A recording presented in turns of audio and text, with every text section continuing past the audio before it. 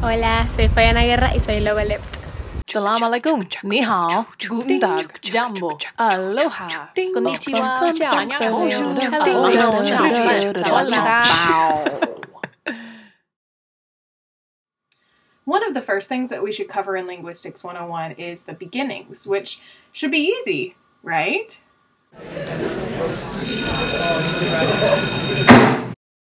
So there are many questions and theories about the origins of language. I mean, when did humans start talking, and how? And why? What was the first language? How did language even come to be? Why did we decide as humans that we even needed to communicate? And is this just spoken language? What about written language or gesture or body language? You know, all that kind of thing. The answer is we just don't know. So, there you have it. Now you are a Logolep too. I'll see you next time. No, wait. No, there's obviously more to it than that. Let's talk about some of the questions that people have and some of the theories that people have proposed to at least give some answers. Now, obviously, this is really hard to hypothesize about because vocalizations don't leave behind any sort of fossil evidence. That's one of the main reasons why there are so many theories and so few answers, because we have no hard remains to go by. In doing the research for this episode, I found at least 20 theories about how and why language started. So obviously I'm just skimming the surface and I'm not really going deep into any of these ideas. So if you want to learn more, I'm going to provide a works cited list on the transcript of this episode at the website taffythelogolep.com. So let's get into it. One of the big blanket theories is about slow physical and mental adaptation. If you look at the skull difference between a gorilla and an early human, a Neanderthal, there are some features through a reconstruction of the vocal tract that seem to indicate that humans were capable of more intricate sounds. Throughout evolutionary evidence, reconstructions of later skulls seem to show more and more development of the vocal tract as time continued on. For example, human tongues are smaller, thicker, and more muscular than primate tongues, which allow us to make a wide variety of sounds. The larynx, or the voice box, and pharynx above the vocal cords are part of this system too, and humans have a much different positioning, size, and shape of these than do other animals. I have to throw in this quote in here from my graduate linguistics textbook. Let me see if I can find it. Here we go. Monkeys may not be able to use their larynx to produce speech sounds, but they do not suffer from the problem of getting food stuck in their windpipe. In evolutionary terms, there must have been a big advantage in getting this extra vocal power, i.e. a larger round of sound distinctions, to outweigh the potential disadvantage from an increased risk of choking to death. Along the same lines, some believe too that the development of the human brain also aided the human drive for a more complex communication system. As the Linguistic Society puts it, the changes crucial for language were not just in the size of the brain, but in its character, the kinds of tasks it is suited to do, as it were, the software it comes furnished with. Aspects of this theory also say that the creation of language was probably somehow connected with the use of tools, that maybe learning to speak in a way that conveyed a message was just another tool to aid in survival. On the other hand, some theories say that language came more suddenly and fairly recently in human history. Some, including Noam Chomsky, believe that there may have been a genetic mutation that could have relatively quickly led to the right physical and mental tools to aid with language and communication. One major piece of evidence for this theory is the recent findings of the FOXP2 gene mutation.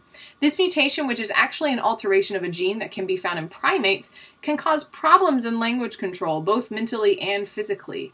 It can cause difficulty moving muscles around the face and mouth, and it seems to cause problems controlling the ability to produce and understand language. Some people, therefore, are calling this the language gene, though many think that that is an oversimplification and generalization. And since it's so new, there's still so much to learn about it. Many also look at the way that children begin speaking as a way of looking into our own historical youth. Children use vocabulary before they start using grammar, which seems to support the idea that maybe people started with single utterances before forming sentences. Still, babies have a lot of input, and early humans didn't have anybody to listen to in order to help guide them in their language abilities. Others think that the way children babble may lend some insight into early human communication. Maybe the early humans just made a lot of sound and eventually formed meaning from that. Noam Chomsky also believes that observing children's formation of language can show us that all people have the right mental disposition to learn certain parts of language, like semantics, phonology, morphology, which we'll talk more about those in a later Linguistics 101 episode. Gestural theory suggests that humans, much like animals, first communicated through gesture and body language.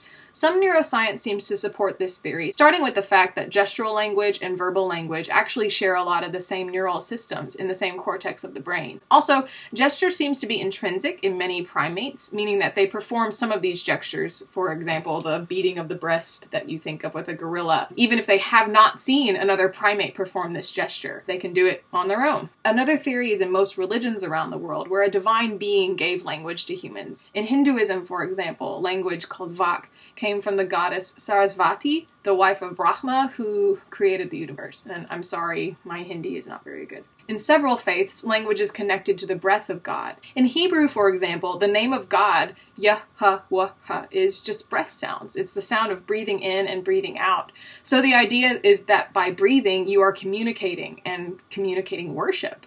There are also several religions that teach that speech can be helped in times of difficulty by some sort of divine intervention. So that's some ideas for the how, but now the why. Why did humans decide that it would be a good idea to start talking with each other? This, surprise, also has many theories.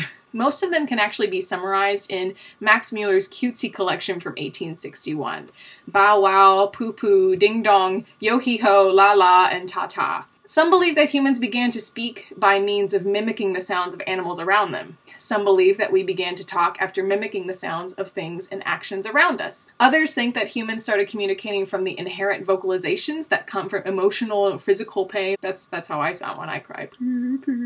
Like this, some think that talking came from vocalizations of playfulness, much like singing or hummings. And still some believe that communication come from vocalizing needs as we began physically working together. And finally, some think that sounds and phrases came from imitating physical movements with the mouth. Now, it should be said that a lot of these theories have some pretty big flaws that cause a lot of linguists to discredit them.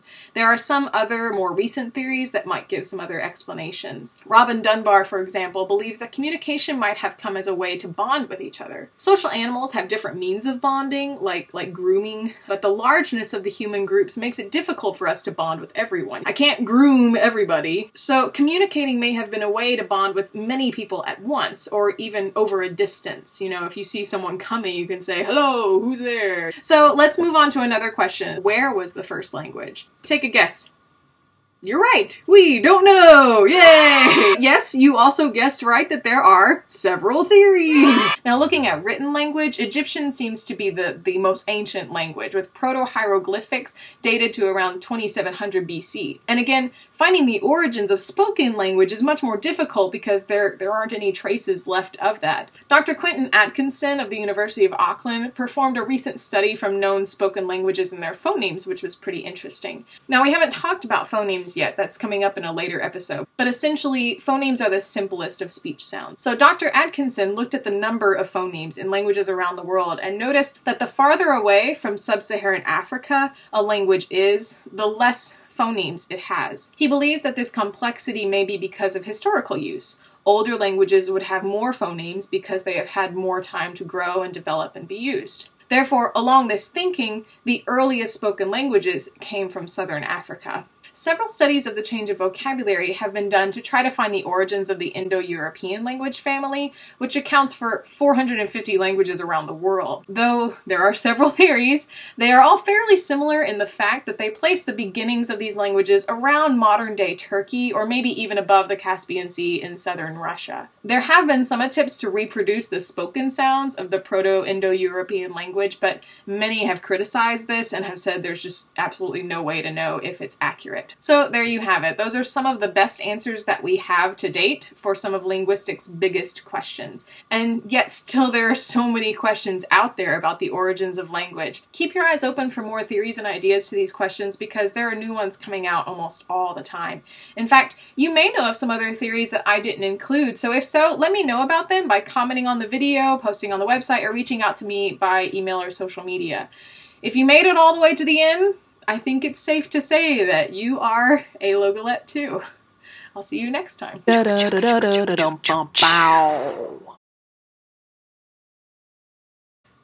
Whoa, excuse me, it's that Korean barbecue.